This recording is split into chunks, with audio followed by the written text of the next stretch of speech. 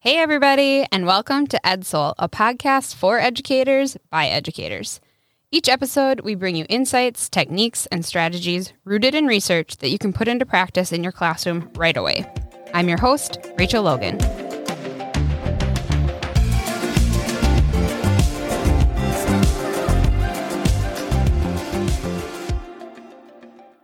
Hello, my friends. Sourcewell is here to come alongside you on your professional journey as an educator and help you achieve your goals as you work to boost student success. Today, you are going to hear from an external guest and resource, Kari Yates, co-author of Shifting the Balance, 6 Ways to Bring the Science of Reading into the Balanced Literacy Classroom, both for grades K2 and 3-5. We're honored to bring you this timely and important literacy conversation. Kari has extensive knowledge and experience on this topic, and we are thrilled to have her as a guest. We invite you to stay curious and use this conversation as it fits in your own work and journey. We're glad you're here. Let's get to it. Hey, soulmates. I am so excited to bring this conversation to you today. If you listened to our previous episode in season 2, yes, we're in season 3 right now. It's very exciting. If you listened to our episode in season 2, we had a couple episodes released on the future of literacy. And you may remember, if you listened, that the topic of literacy is near and dear to my heart personally as a former reading teacher, coach, and specialist. And there's been a lot that has been shared about the best ways to instruct children in the ways of reading. And today, I am joined by Kari Yates, who is going to help us unpack some misunderstandings and guide us in some research-based directions on how to do this well. So let me introduce you to Kari. Kari Yates is an author, speaker, and consultant with a passion for helping busy literacy educators thrive. Oof, don't we need that? Kari's most recent book, Shifting the Balance, 6 Ways to Bring the Science of Reading into the Balanced Literacy Classroom, is co-authored with Jan Birkins. Kari has previously written 2 other books to support literacy educators. And I believe we have those in our EdSoul library, and I will share links on where you can find those books as well if you are looking for additional support here. Kari has experience as a classroom teacher in special education, reading recovery teacher, an elementary principal, and district administrator. And so with this experience and expertise, she helps teachers and school leaders shape brighter outcomes for children, one thoughtful next step at a time. Kari also has 2 daughters and 4 grandchildren and lives on the lake in Minnesota with her husband, John. So welcome, Kari. So glad to have you here on EdSoul. I'm so glad to be here, and thank you for inviting me. And how cool is that you greet everybody as soulmates? I'm loving it. Well, we feel like education is really soul work. It's a calling. Absolutely. Your heart and soul goes into it. And so now you are a soulmate as well for being on the EdSoul podcast.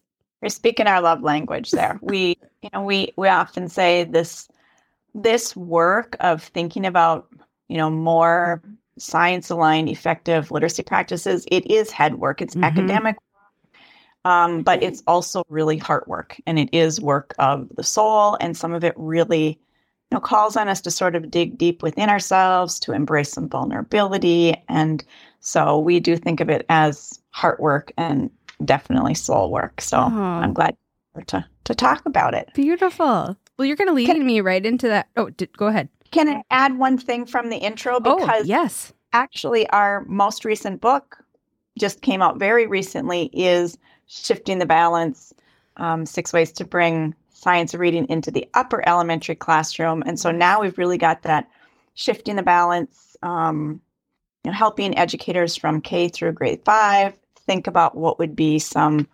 important shifts to practice to make learning to read easier for children. Thank you for that addition, because that we're going to jump into that specific text. But I think, that's super important that no matter where you're at in that elementary K6, Kari and Jen have you covered. Have some supports for you. I don't want to get stuck on that book, but it was such a great experience to write this second book.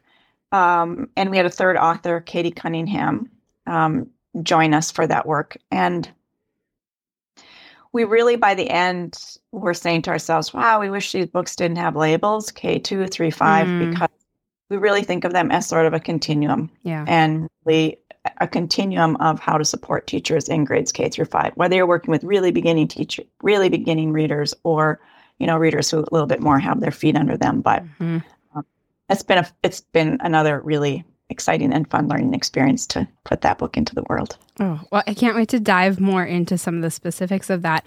I love to start, and you've kind of dipped your toe into this already, but I love to start with hearing about how folks are personally connected to the work that they do, and naming that why. So when you think of, you've had many roles and experiences across education, and now really leaning into this literacy work. What is your why?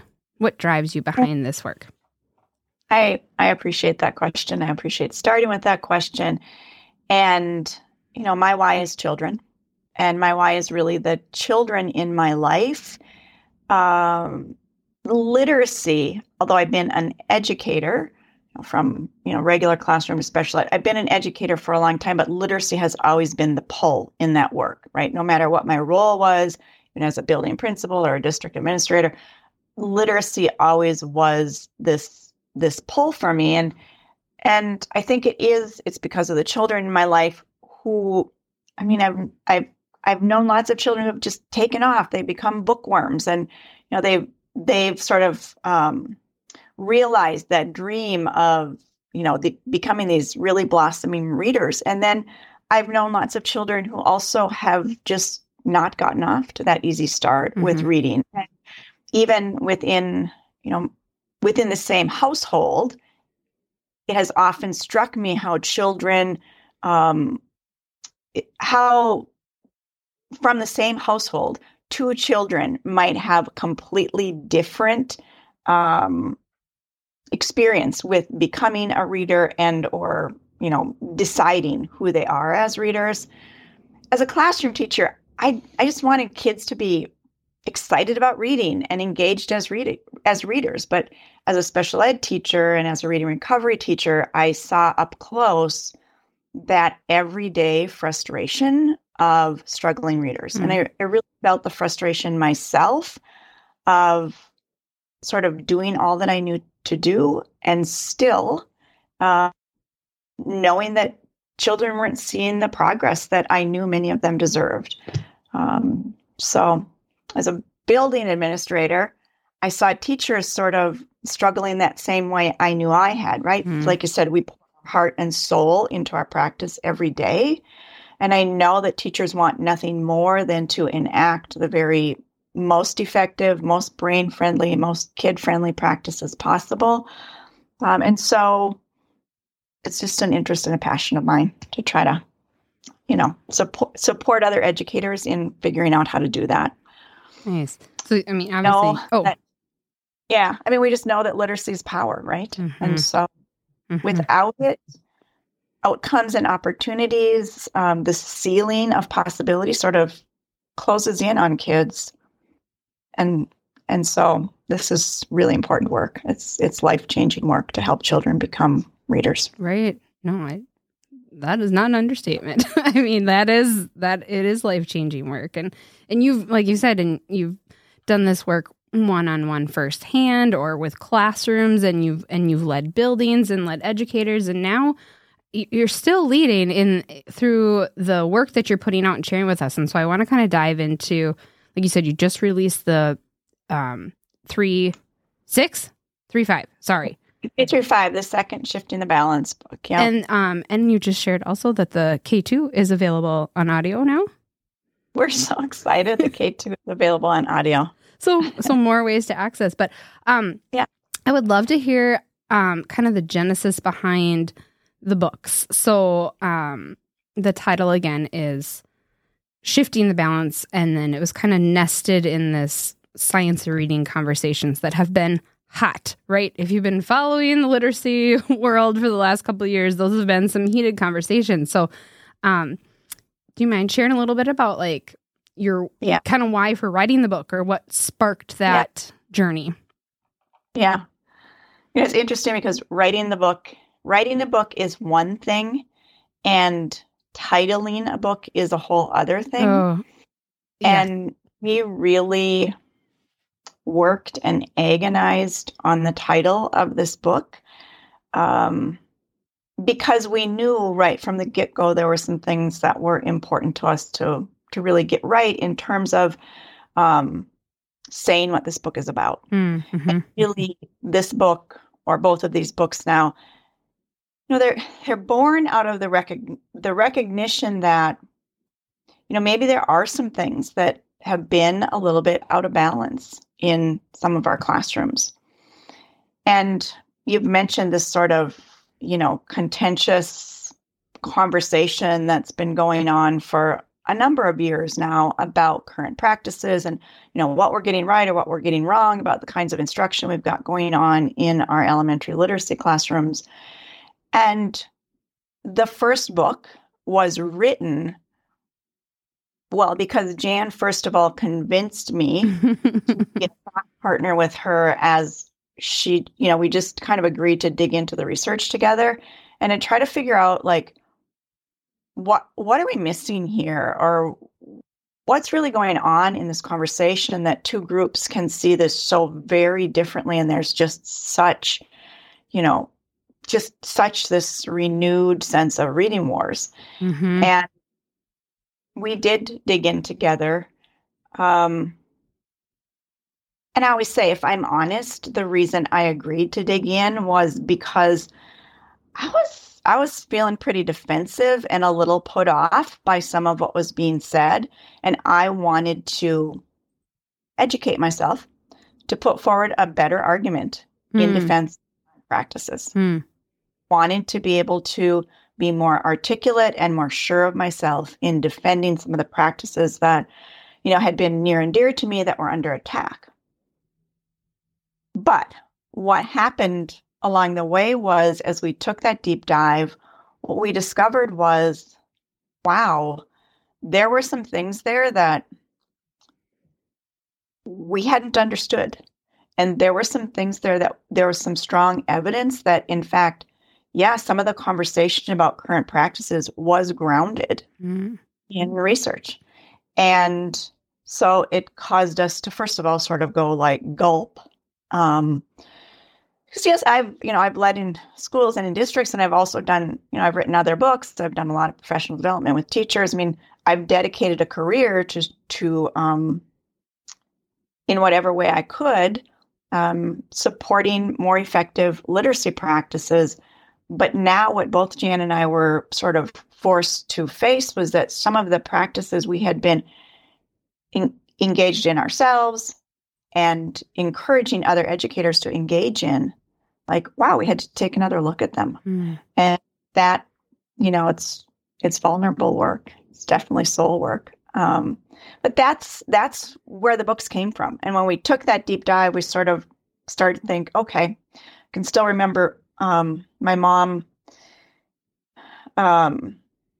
she was gone for the winter, and we used her condo as a place to, I think, on a long weekend, spread out and had chart paper up all over the place. And kind of the chart paper sort of made clear to us, we're trying to make sense of all of this. And it's like, oh yeah, there's really 6 topics here. There's kind of 6 buckets of what's really in mind.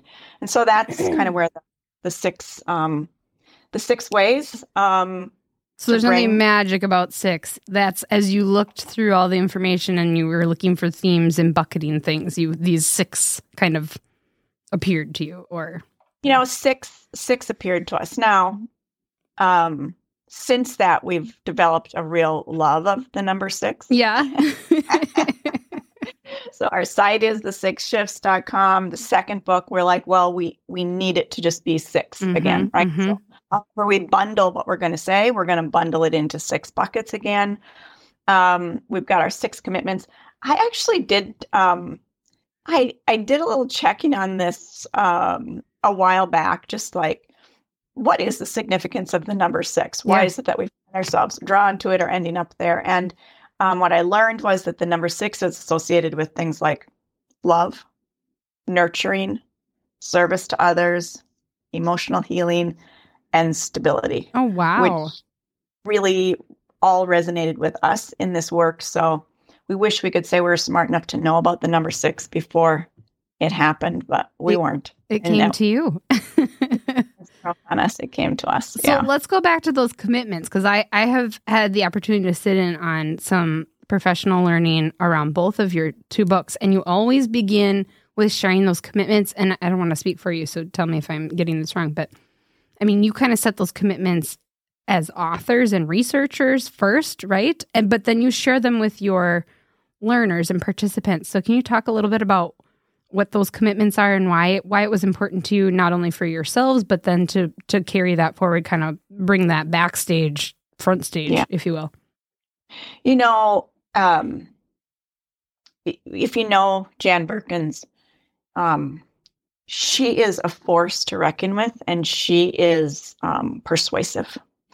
And so, you know, the first thing she did was persuade me that we should just take a deep dive into this research together. Then the next thing she did was persuade me that we should play with the idea of, you know, writing about it and do a book proposal.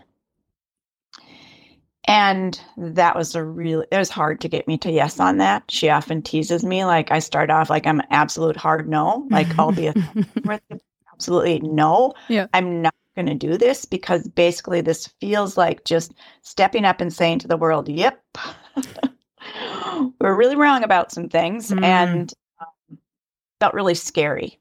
And it has been scary work. And so, but I did eventually say yes. And then Jan and I, who had been good friends for a long time, sort of literacy friends, right? We came to know each other in the literacy sphere. Now we are figuring out how to write together. And writing is hard work. Mm-hmm. And writing with a partner is hard work squared, I think. Right. And like you have to load some, but writing is really vulnerable, personal work, I think. And so we were writing about a hard topic, and we were writing together for the first time, and we were running into a lot of vulnerability, just a lot of vulnerability. And we kind of said, we've got to sort of I think the first thing we said is we've got to sort of create some norms, and norms felt a little too stiff for us, but we decided there were some, you know, commitments. What are the commitments we're going to make to each other, to ourselves and each other?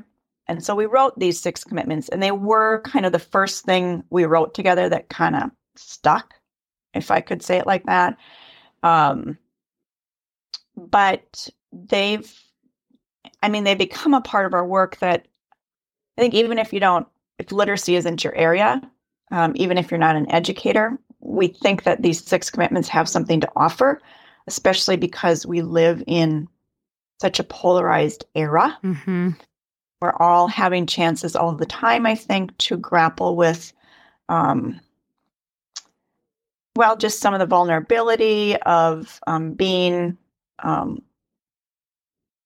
learning is vulnerable work. Mm-hmm. Let's just, so I'd love to share them with you if you're open to it. I was going to ask you to do that. The one that's sticking out to me is the curious over certain. That has, like you said, I feel like you can apply that to so many areas of the human experience. Literacy, certainly. But yes, I would love for you to share what some of those are. And you know, that curiosity versus certainty, that bit, and we share that in what we refer to as bridges and walls. Mm-hmm. You know, some of the ways we put up bridges that walls that slow the work down, or bridges that can move the work forward. Mm-hmm. And this idea of certainty versus curiosity. I mean, when we started off in this journey, we were really certain of some things. And what happened is that certainty got sort of shaken, right? Thinking about certainty and curiosity, we really came onto that by reading the work of Adam Grant, and especially his book, Think Again, The Power of Knowing What You Don't Know. And one of the things he explains there is that there's this inverse relationship between certainty and curiosity. And the more certain or sure of yourself you are, the less space you'll make for curiosity. But when your certainty kind of comes down a bit, you create more space for curiosity. Nice. And so, I mean, that's what we hope to do in a kind and gentle way in our work is invite people to kind of reevaluate some things they might feel really certain of and make space for more curiosity. Nice. And these 6 commitments, we commit to being kind to ourselves, making peace with the unavoidable reality that there are things we have missed, misunderstood, and misinterpreted. And we commit to honestly appraising our current practices with an open heart and an open mind. And we commit to recognizing and reflecting on our own triggers and biases. We have lots of those. Mm-hmm. We commit to actively working to lower our defenses so we can raise our awareness. We commit to reconsidering, reprioritizing, or simply letting go of less helpful practices in order to make space for some that are more effective. And we commit to taking action rather than giving into the paralysis of self-doubt and or overwhelm. Which that last one, I mean, overwhelm comes easily, I think. Mm-hmm. Especially, on this topic of, well, let's take a look at current practices. There are some things we need to reconsider. Easy to get overwhelmed, but absolutely. We just always want to encourage people but just find a starting point. Just find that one thing that you're going to make a shift toward and start there. Nice. I just think I appreciate. Oh, sorry. Go ahead, Kari. Those are the 6 commitments. Well, I'm glad that you shared them because I feel like, you might want to rewind and listen to those again, or maybe I can link those where people can find them written out, because I think even as a, if you're working as a professional learning community or as a grade level team or at a building staff meeting, I mean, lean into those. Those would be great commitments that you could borrow and use and apply in your own professional setting for whatever your topic is. I mean, it might be literacy, but maybe you're looking at a math resource adoption or whatever it is, to just be open and, like you said, vulnerable. That takes a lot of humility to say, yeah, I may have gotten something wrong, but instead of digging my heels in, I'm going to look at this from another angle or another perspective or another research piece and say, okay, what could I be missing, or how could I make this even better? We do have them on our website, and our website is shifts.com, and we have a download section there. So a downloads tab. Okay. We've got dozens of downloads there to support all of the shifts in both of the books, but the 6 commitments are there, and you can print them as a one-pager, like you could just post it and have it handy. Nice. We also like to point out they're there as a adult coloring bookmarks. Oh, so nice. An educator by the name of Kim Harkreader designed a little bookmark for each of these commitments. And so that prints on 2 pages. You could cut them apart. I always like to sort of jokingly say, and they attach really nicely to a full-size chocolate bar of your choice. Oh, there you go. Or, stick them in a mailbox, spread them on the table at a team meeting. We have known lots of teams who have adopted these 6 commitments as a way of keeping themselves and each other safe. Mm-hmm. There's this recent research that Google did on what makes teams effective. I think 200 plus teams they studied over, I'm not going to get it right, but a period of time. Anyway, the number one thing that they found that makes teams effective is psychological safety. Mm. And to us, that's what these 6 shifts are about. They're about creating psychological safety for yourself and for those around you. Nice. And the work of school improvement is, it's change work. And change work is vulnerable work. Mm-hmm. And so, yes, it absolutely is. So let's talk about, as you dug in here, where were some places that you felt affirmed in some literacy practices?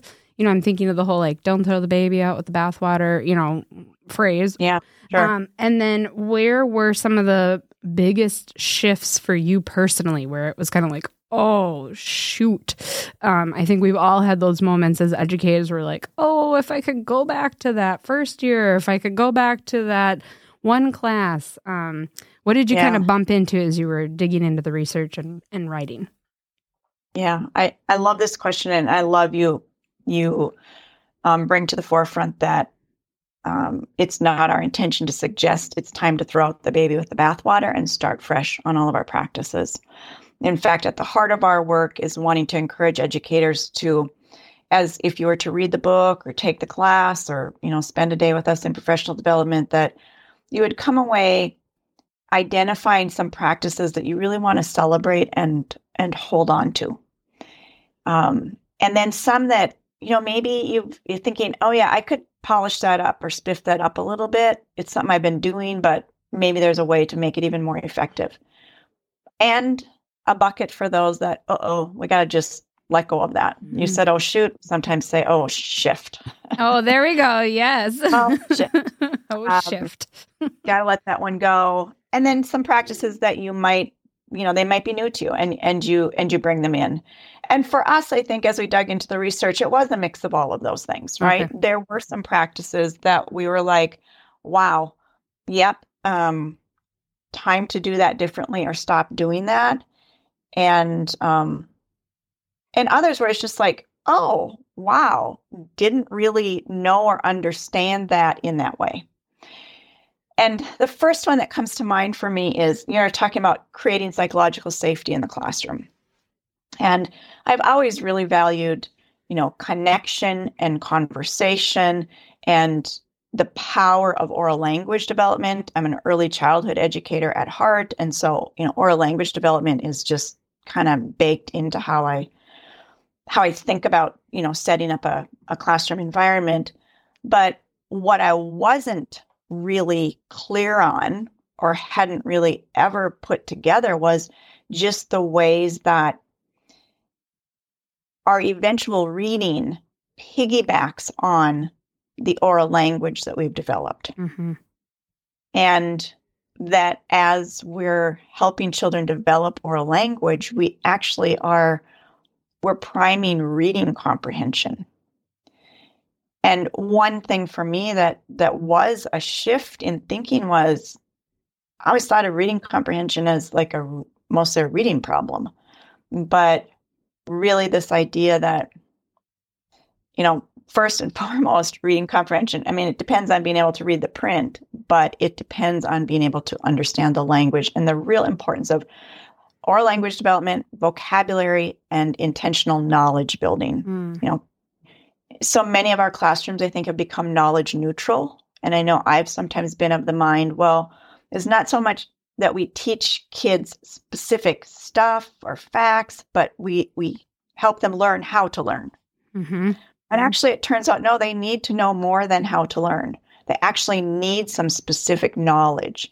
And that background knowledge is one of the most significant factors when it comes to comprehension.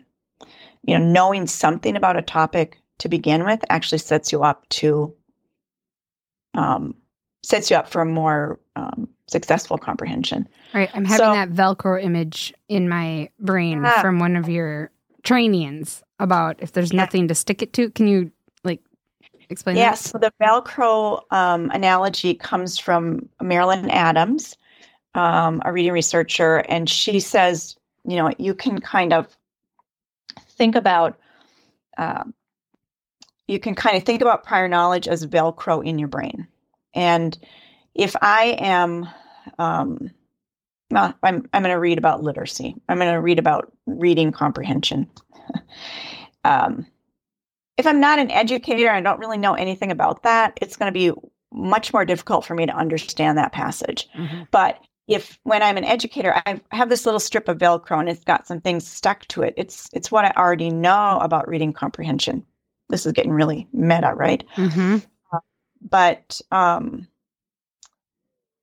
the stuff I already know kind of sticks to that Velcro. And so if I have just a little bit of Velcro on a topic, when I go in to read about it, it becomes like a placeholder for other things I learn about that topic to stick to. Mm-hmm. Right? Mm-hmm.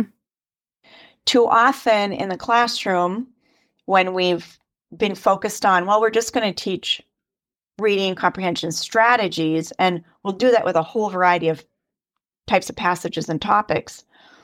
Well, kids may not know much at all about one of the topics, and we may miss the opportunity to build a little background knowledge before they read that topic, which really sets them up to not be able to use their comprehension strategies effectively. Right. It turns out that knowledge is at least as important as comprehension strategies when it comes to comprehension. So getting intentional about building knowledge and then considering before kids read things, okay, what can I do to make sure everybody has at least a little bit of Velcro going into this? So everybody has a little bit of a spot to, stick additional knowledge to. Which when you... Yeah, go ahead. Well, when you say that, it sounds like, duh, it seems like that sounds obvious. However, I'm thinking back to myself, how often I'm going to go to like my 5th grade classroom, was I probably misdiagnosing an inference gap, thinking like, oh, these students are really struggling with inferencing, when really it's very difficult to make an inference about something that you have absolutely no content or background knowledge about. If I would have, assessed a skill on something where there was some background knowledge, I probably would have been able to diagnose a little bit easier. Is this an inferencing gap that we need to work on? Or is this simply a content gap where I'm asking them to perform a reading strategy on something that they have no context about? Right. So, right. And that's... It turns out kids are pretty good at inferring. Oh, okay. When it's a topic that they know about. Right. Yes.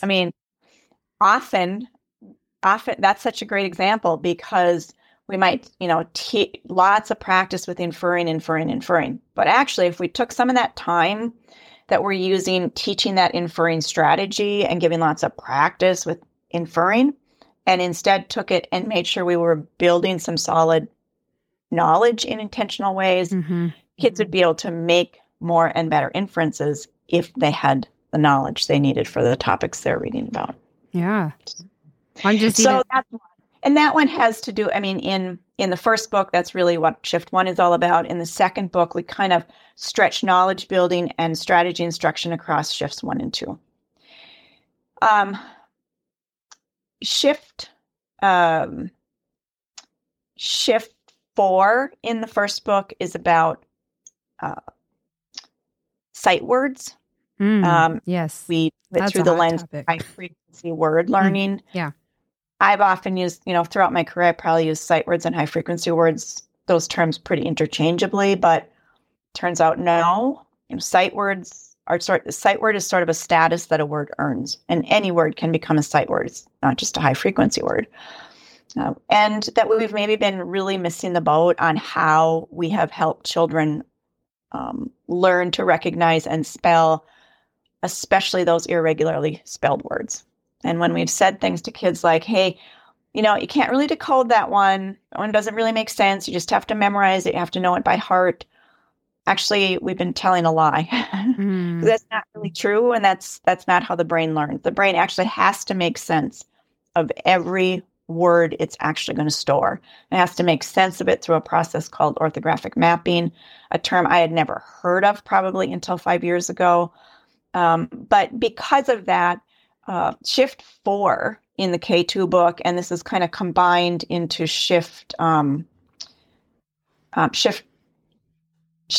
also in the 3 through 6 book, or 3 through 5 book, reevaluating how we help children learn words. And we teach some kind of really high utility, pretty simple processes, but they pull in the important work of aligning sounds and spellings in a way that maybe we've kind of missed the boat on sometimes in the past. Yeah. And so we teach how to support orthographic mapping. Would you? And then, of course, yeah, go ahead. Would you do like a real quick live coaching session with me? Sure. So I have a first grade daughter. She's writing last night. She's spelling the word what. Okay, and she's spelling it W-U-T. Yeah. She's listening for sounds. So we're having the conversation. Well, you're working on the W-H together makes a So you're going to hear that in what, and then it does sound like like a U, but in this case, it's actually an A. So it kind of looks like at, but we say what. Oh, can you give me some feedback on that? That coach, well, you're doing the right thing when you're trying to help her make sense of the goofy parts. Okay. Right. Yeah. There's a lot of use of the term heart words, and using a heart to sort of, mark the part that's unexpected or surprise. Okay. We like to use a surprise face, just like a surprise face icon, to mark that part of an irregularly spelled word that is a surprise. Yeah, yeah. But so much good is going on there. I mean, right from the start, your daughter is listening to that word and identifying there are 3 sounds there. Yep. Right? What? 3 sounds. And so if we want to help kids think about the sound spellings for that word, we love to lean into sound boxes or Elkonin boxes. So I'd say to her, okay, 3 sounds, so let's make 3 boxes. And it's like a long rectangle divided into 3 spots. Yep. So 3 sounds, 3 boxes. Now, touch a box and say each sound again. What? Now, we're going to think about which spellings represent each of these sounds. With an irregularly spelled word, you might just say, here are the letters in what. Let's think about how they might go into these boxes. Okay. Essentially, you want, and the power of those boxes is once you get those spellings into those boxes, it's giving the brain sort of a scaffold for thinking about that alignment.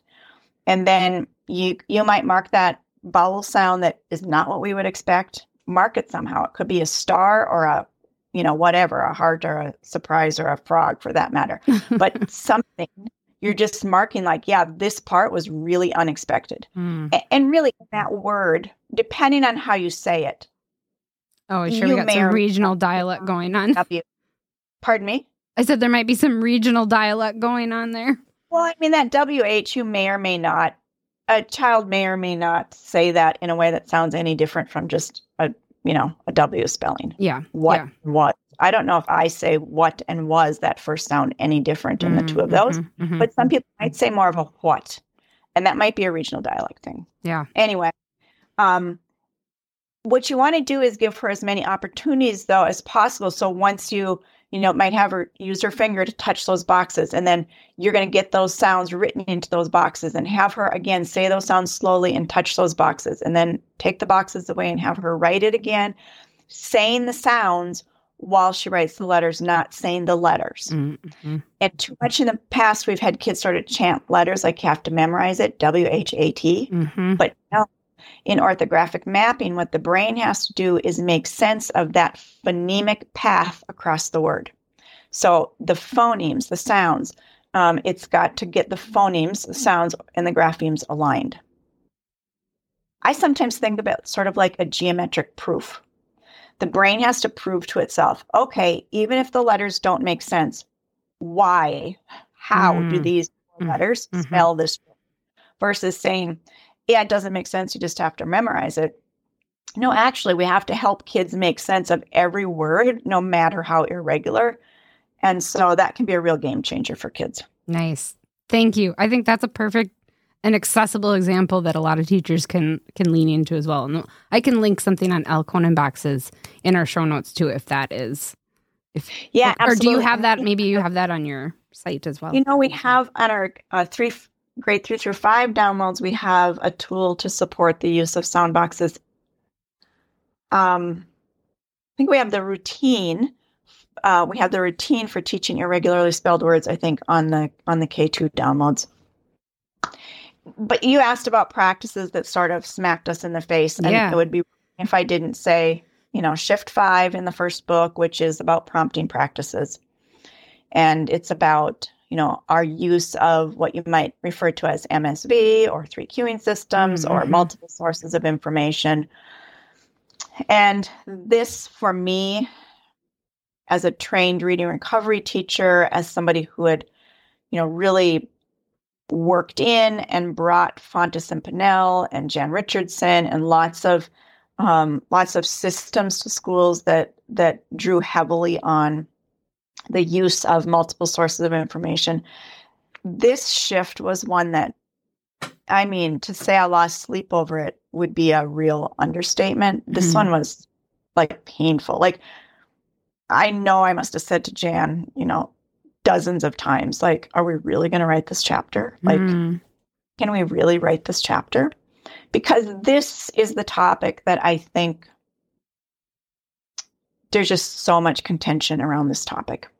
And as you hear me talk about it, you might think, well, I'm going to get the book and I'm going to dive into Shift 5 and see what all the fuss is about and what are they saying about this. But actually, we would really recommend against that, because the way we built the book was to sort of unpack the science about how the brain learns to read, starting in Shift 1 and sequentially sort of layering onto that across, so that by the time you get to Shift 5, by the time you're thinking about prompting practices, you have the background knowledge that you need. You've got some Velcro to sort of stick on what that chapter is about. And that chapter is about, really consistently teaching children to rely on the print as the path to decode words in a way that will feel pretty different to lots of folks. But so that was that was the biggest one for me. That was an O shift. That was, I get almost a little anxious reliving how anxious I felt about writing about this. I mean, we really knew we were like going to lose friends over this. I mean, that sounds like an exaggeration, but it's not, because we knew how contentious this was. But after doing the deep dive, we also felt pretty sure of ourselves that this is one where some of the ways we've supported kids in the past, they felt really good in the moment, and they've gotten kids kind of up and going. But like picture clues, I'm thinking of. Yeah, picture clues. And depending on those patterns in early text, and we've all known kids who got off to a strong start in those early levels if you're using leveled text, and then it's just like, the brakes are on and they're kind of stuck. And often that's levels D or E or F. And that's because they've been relying on some compensatory strategies that fall apart when text gets more difficult. Yeah. And so part of what has taught children to rely on those compensatory strategies is the way we've prompted them. Sure. And some of the reason we've prompted them the way we have is because many of the books we've used, the little books we've used, were actually designed to support our prompting in that way. In other words, little beginning readers that are full of words that children couldn't get to if they weren't relying on picture clues. Right. So how am I supposed to get them to decode a word elephant in kindergarten, right? I can see the giraffe, I can see the elephant, I can see well, that really leads into sixth shift, which is, we need to use more decodable text with our most beginning readers so that what we're teaching them about the code, they actually have a chance to practice. I think some of the texts we relied on in the past, we might be teaching phonics, but then when it comes time to actually read in their little instructional texts, they're not having a lot of chance to apply what they're learning, and what those texts call on them to do in terms of word solving. What they've learned so far in phonics isn't going to get them there. So, and that was a big one for me too. I mean, I've discounted the value of decodable texts consistently for years. And there are a lot of bad decodable texts out there. And so as you embrace this shift to the use of more decodable text, and especially with the most beginning readers, still have to be careful, because we want texts that give kids something to, think about and talk about. We still want them to have texts that are worthwhile, even if decodable. Yeah. So I also want to talk, one thing that we mentioned after I sat in on your professional learning with the upper level intermediate text was this idea about independent reading practice. And as I think back, on my own reading experiences as a student, the Book It program was big, and I was reading for personal pan pizzas. And, I think, again, in my fifth grade classroom, making sure I had 25 minutes of silent, sustained reading, and I was reading my book to model and all of those things. And, in my first grade classrooms, I was teaching the lessons on finding the just right book. What's research indicating about the time spent in independent practice, and also some of the ways that we try to motivate students to participate in those structures? Yeah, so this is a big, if Shift 5 is the big one in the K2 book, Shift 6, which is about meaningful independent literacy practice, is probably, one of the biggies in the second book. And again, I've been a longtime advocate, and still we are all advocates of independent reading, getting kids, excited about books and doing lots of reading and, with really worthwhile texts. But it does turn out that some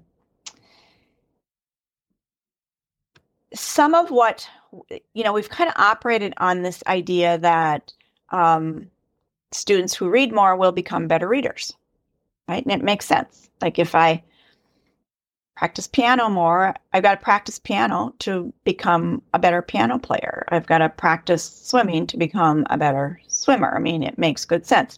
So give kids a lot of books and lots of time to read, and they should get better at reading. But it turns out that relationship between lots of time spent reading and becoming a good reader, it's just not as straightforward as we may have thought. And in fact, there's substantial evidence that the relationship is actually much more indirect. Mm-hmm. And as you dig into the studies that maybe, you look at individual studies, many of them that we might have thought, oh, that's self-selected independent reading. When you actually dig into it, the study is maybe about something slightly different.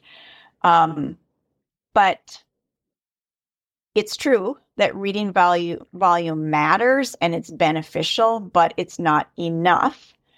And the studies are more correlational than they are cause and effect. So, ice cream sales and shark attacks are positively correlated, so is reading a lot and being a strong reader. But, you could assume like, oh, ice cream sales are up and that's causing shark attacks. But actually, that's not what the evidence shows. Right? It's maybe hot weather is causing both of those things. And, you were a Book It kid, personal practices. Yep. I would guess in your class of Book It kids, some kids were really excited about reading before Book It was ever introduced. And some kids weren't as excited about reading before Book It. What the research shows about motivation is that sometimes those extrinsic motivators, they will look like they're having a positive effect in the short run. But when you take them away, oftentimes, so let's use volume of reading, for example, oftentimes the volume of reading will drop back even further than it was before the reward. Has happened in the meantime is you're thinking about reading for pizzas, right? Reading for pizzas. So reading isn't about reading. Reading is about something else that eventually goes away. And so, getting kids motivated, it can be so tempting to rely on points and prizes and all sorts of prodding, but in the long run, they don't hold up. And so some of the other things are, you might see slower results, and they might be more labor intensive, but for some kids, it's going to take some work to really get them both with the skills they need and the desire to read. But some things we can do are to make sure that all kids have access to lots of high quality texts. We love the idea of text sets, texts that are clustered by topic rather than by level. So that if I have interest in a topic or I want to even develop knowledge about a topic, that collection of texts on the same topic can become almost like a ladder of reading for me, right? I can start with some simpler texts, and the Velcro I build in those simpler texts is going to actually help me to have success with other texts on that topic. And choice matters, and choice is a motivator for kids. But one of the things that we explore in the book a little bit is that doesn't need to mean completely open-ended choice all the time, right? Like we're never going to be involved in directing the reading of kids. We actually, in the book, give teachers the permission to be a little more involved with book choice sometimes, because I think in many cases, teachers have almost come to feel like, they're doing something wrong if they select a book or narrow choice in some way. And then levels actually can be a demotivator. And levels come in all sorts of shapes and sizes. There's all types of levels out there. And levels can have a place. The most important role I think that most leveling systems can play in our classrooms is to be a resource for teachers. Teachers can't read every book, and they help us to kind of get a sense, right, of the difficulty, complexity of a text. But every leveling system is very imperfect. And what no leveling system can account for is what students bring to a text. Right. And again, there's this research, this baseball study, which, gets to the power of knowledge and comprehension.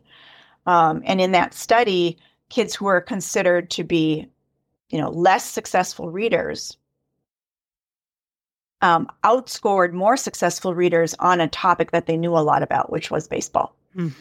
And so if I'm limited by level because some assessment has said this is the ceiling of what I can read, and I'm kept from reading texts that are maybe more difficult than, quote unquote, difficult than that, I'm missing opportunities, because there certainly are texts that I can read on topics that are motivating to me. And so students bring a lot to that picture. And that's part of why, you see that, level J, I thought the student was a level J, but boy, this text was easy and this text is so hard. Yeah, level J is not level J. Right.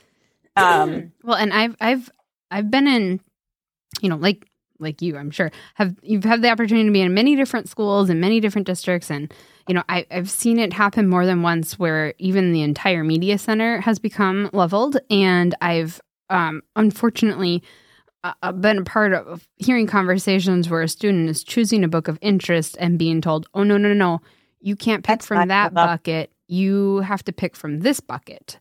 And just seeing the defeat on that student's face when they're like, but I really want to read this book. And there's not a book at Pizza in the world that can overcome the message that child just got about themselves as a reader. And, there's the motivation of wanting to read this book. And it's true. Children have texts they're reading independently, and we are selecting instructional texts. And hopefully we've got small group instruction going on in classrooms, in all of our elementary classrooms. And we're able to choose those texts for small group instruction, where we're choosing texts that will definitely challenge kids and also support them in getting, in building more skills. Oftentimes in small group, we've actually used texts that it's one of the places we've limited students and kept them from grade level complex text, which it's a missed opportunity because we're right there. Yeah. And we be the scaffold. Yeah. And there are lots of ways we can scaffold students into more complex text. And when we keep kids sort of we put this ceiling on them with a level, we are just, it just becomes a perpetual cycle of them not having the opportunity to become a grade level reader. Right. They're sort of kept from grade level material. Yes. And so, I'm thinking on the other end too, when you have a student that can read beyond a grade level, but I've seen school districts too where say, this is the cap for the end of 4th grade and you cannot go beyond this, or this is the cap for the end of 2nd grade. And of course, teacher judgment is so important, right? And of course, you've got 2nd graders who can read at a 12th grade reading level, and there are texts that aren't going to be appropriate for them. Yes. Yeah. Thinking about the content. Mm-hmm. Yeah. But I think one of the things that, one of the real downsides of the whole leveling mania is we've almost protected kids from challenge in some ways. And challenge is important. This productive effort is important. And when you're motivated to read a text, you will be willing to, put forth that productive effort. Yeah. So. Well, there's a lot. Yes, there's so much to think about, so much to unpack. And like I said, I'm going to link all the resources and how to find the text, because there's a lot in your 2 books about some real practical strategies on, what to do. But one thing I really appreciate about your style of professional learning is giving us that next step, that focusing on what can I do now? And so as people are listening to this conversation, what can you offer as kind of a first next step, or somewhere that they could go to start if they're thinking about reevaluating some of their own literacy practices? Yeah. Well, I don't want to just give a shameless plug for our books, but that's why we wrote these books. Mm-hmm. These books, if you kind of think about, this sometimes the term science of reading, and that term is in the title of these books. When people, it can be really overwhelming to kind of think, okay, people are talking about all of this stuff and there are all of these possible things to read. What we tried to do for teachers is do a lot of the deep dive and a lot of the reading. And our goal was to write a book that would be this really soft landing point, or really an invitation and an entry point. And we kind of think of these books as, they're broken into 6 shifts or 6 key areas, each of them. And within each of those shifts, we offer what we call high leverage instructional routines. But we chose instructional routines that are literally, you could do this tomorrow. None of them really require financial investment other than time. Mm-hmm. Is a financial investment, I understand. But you don't need to go begging for money to buy something. Yeah. They're meant to be, you could try this tomorrow. Of course, you could work to refine it the next day and still work to refine it after that. Mm-hmm. But we really intended for this to be a collection of starting points. Nice. Each chapter in these books starts with the first half of the chapter unpacks the why or the science, and we use the format of misunderstandings and clearing up misunderstandings. Then the second half is where we offer those action steps. And the reason we wrote it like that is we think you really need to understand the why before you're going to feel that motivation to make a shift to practice, because nobody's looking for more work to do. Right. Please help me unearth everything I've ever done. That sounds like a great idea. So, but we do suggest, if you can read the book, just read it through, then step back and say, okay, there are 6 buckets here. Which of these do I think I might want to dig into? And what's that one small action there I can take? To get going, though, the one small action you could take is just make a decision about how you might learn more yourself. And one thing you might do is say to a colleague or a partner, want to do a learning journey with me? Mm-hmm. Want to dig deeper? want to read a book, we've got book study resources on our site to support both books. We do an online class. I think Sourcewell has had some opportunities related to the book. So yes. But back to those 6 commitments, we're just huge believers that momentum starts one educator, one decision, one next step at a time. You can't do a whole bunch of things at once. Just find a starting point and be good to yourself as you get going, and make space to try some things and, feel your own perfection in trying something new. Make space for that imperfection. Nice. And if you're feeling like a lonely only in your school, we have networks here. If you're in our region, where, like you said, we have folks that have committed to taking a look at this book and studying it together. So if you feel like you can't find that thought partner in your own district, we'd be happy to provide a network of folks that are digging in right here. So thank you for mentioning that. What else are you reading, listening to, or watching? Any resources that you might recommend? And I always tell folks, could be something just for fun, or it could be related to the topic. Oh, I thought you were asking about Netflix. No. Well, people share Netflix recommendations. It absolutely can be, because... Oh, actually, we should be taking Netflix recommendations because we are out of things to watch. All right. Email us at... Yeah, really. I would love some suggestions. There are some podcasts that I think are... if you're looking for starting points, I just think podcasts are free and they're easy to, weave together with washing the dishes or doing the laundry or waiting in the carpool, Yep. So Natalie Wexler has a podcast called Knowledge Matters. And Natalie Wexler is the author of a book called The Knowledge Gap, and she's a co-author of a book called The Writing Revolution, which kind of looks at the writing side of this. I'm a big fan of hers, but her podcast is really powerful. If you think about the Simple View of Reading or Scarborough's Reading Rope, hers really on the language comprehension side of things. I mean, she's such an advocate for knowledge building. Nice. If you haven't listened to the podcast Sold a Story, and Emily Hanford is the producer of that one. And that one really is focused much more on the word reading side of things. It's looking at how we teach children to read words. And that one might, trigger some feelings in you. I recommend it because I think it's just important for every elementary educator in this country to listen to that podcast and decide for yourself what you're going to make of it. But she really did a lot of deep research into what might have kind of gotten us off the tracks here.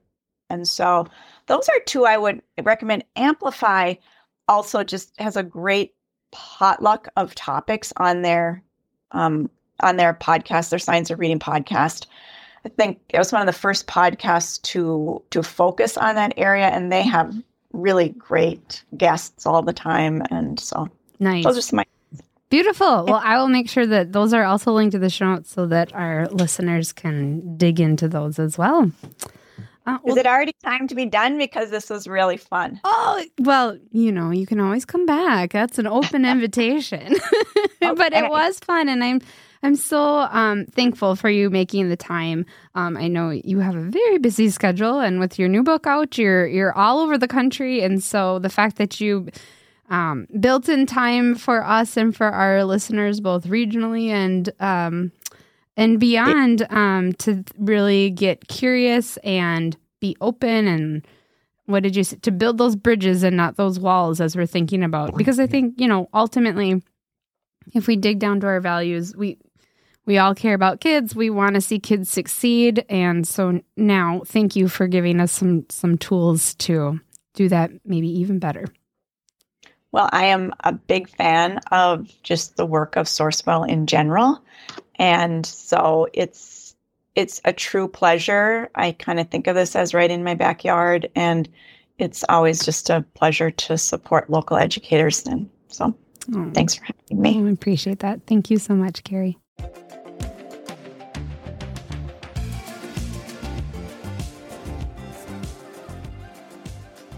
That's all we have for this episode of EdSoul, a podcast for educators by educators. If you are loving the show, make sure you share it with a friend. Your personal recommendations are powerful. And if you really love this show, we would love it if you could rate and review us within your preferred podcast app. Your ratings and reviews will help other people discover the show and benefit from these great strategies as well. Check out our show notes for a recap of this episode and a list of resources mentioned or referenced. If you're a social media type, connect with us on Facebook. Search Education Solutions Educators Group and request to join. If you're an e-newsletter type, you should subscribe to our education e-newsletter by emailing us at education@sourcewell-mn.gov. The e-newsletter goes out monthly and includes updates and events for our local educators. Special thanks to our Sourcewell Education Solutions office support team and multimedia for your production support. This podcast is brought to you by Sourcewell. Sourcewell is one of 9 service cooperatives in Minnesota. We are a self-sustaining government organization that partners with schools, local government, and nonprofits to boost student and community success. Learn more at mn.sourcewell.org.